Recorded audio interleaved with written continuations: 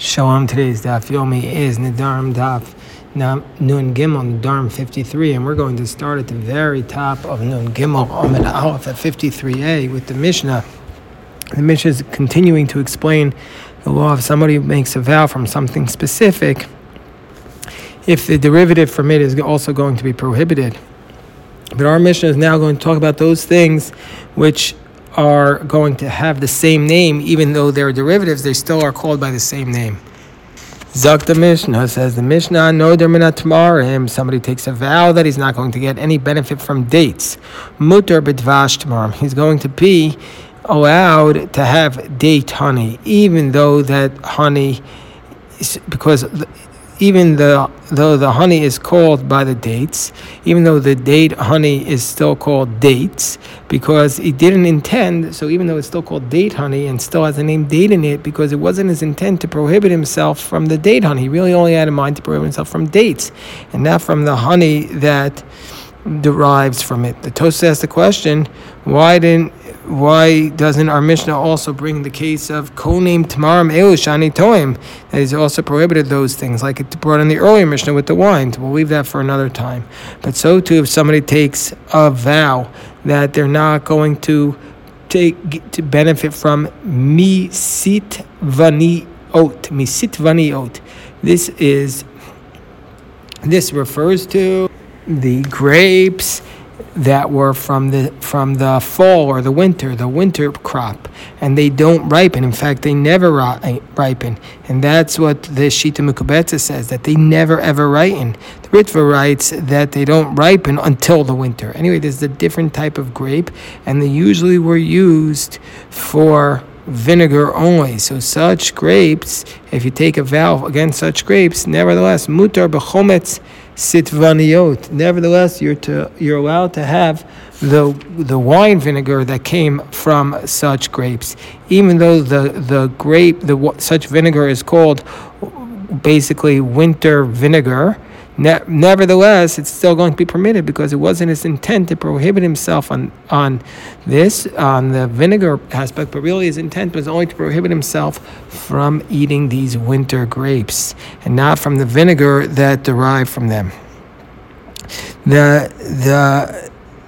The Shita Mekubetza, however, brings a different explanation, that if you make such a vow, not only against these winter grapes, not only are you permitted with the grapes, with the vinegar, but you're also permitted with the grapes themselves, even though that was the essence of the vow, because since they are not edible, these winter grapes, therefore you certainly didn't intend to make a vow against them.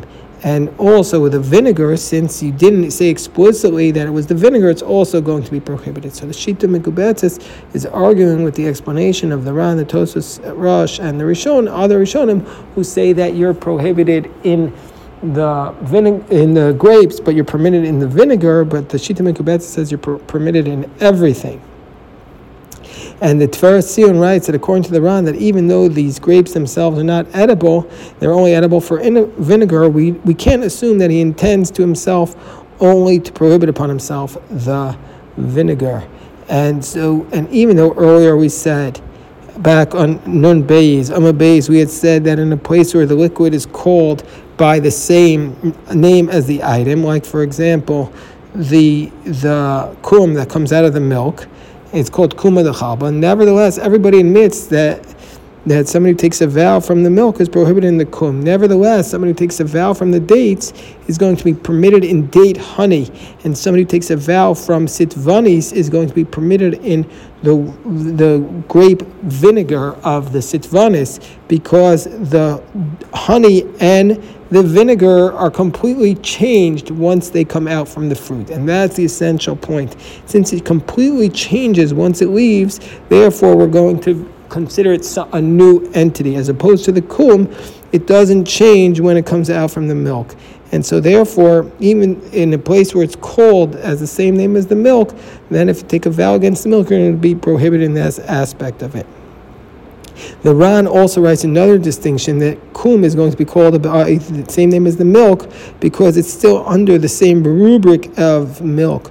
but the honey and the vinegar, they're called after the fruit, only to draw a distinction between them and dates and between them and other vinegars, and not because that they are still under the category of this fruit. And whereas back to our Mishnah, Rabbi Yehuda ben Beseira says, Kol sheshem told us, so kruya olav and noder himenu, aser bayotze himenu, v'chachamim atirim.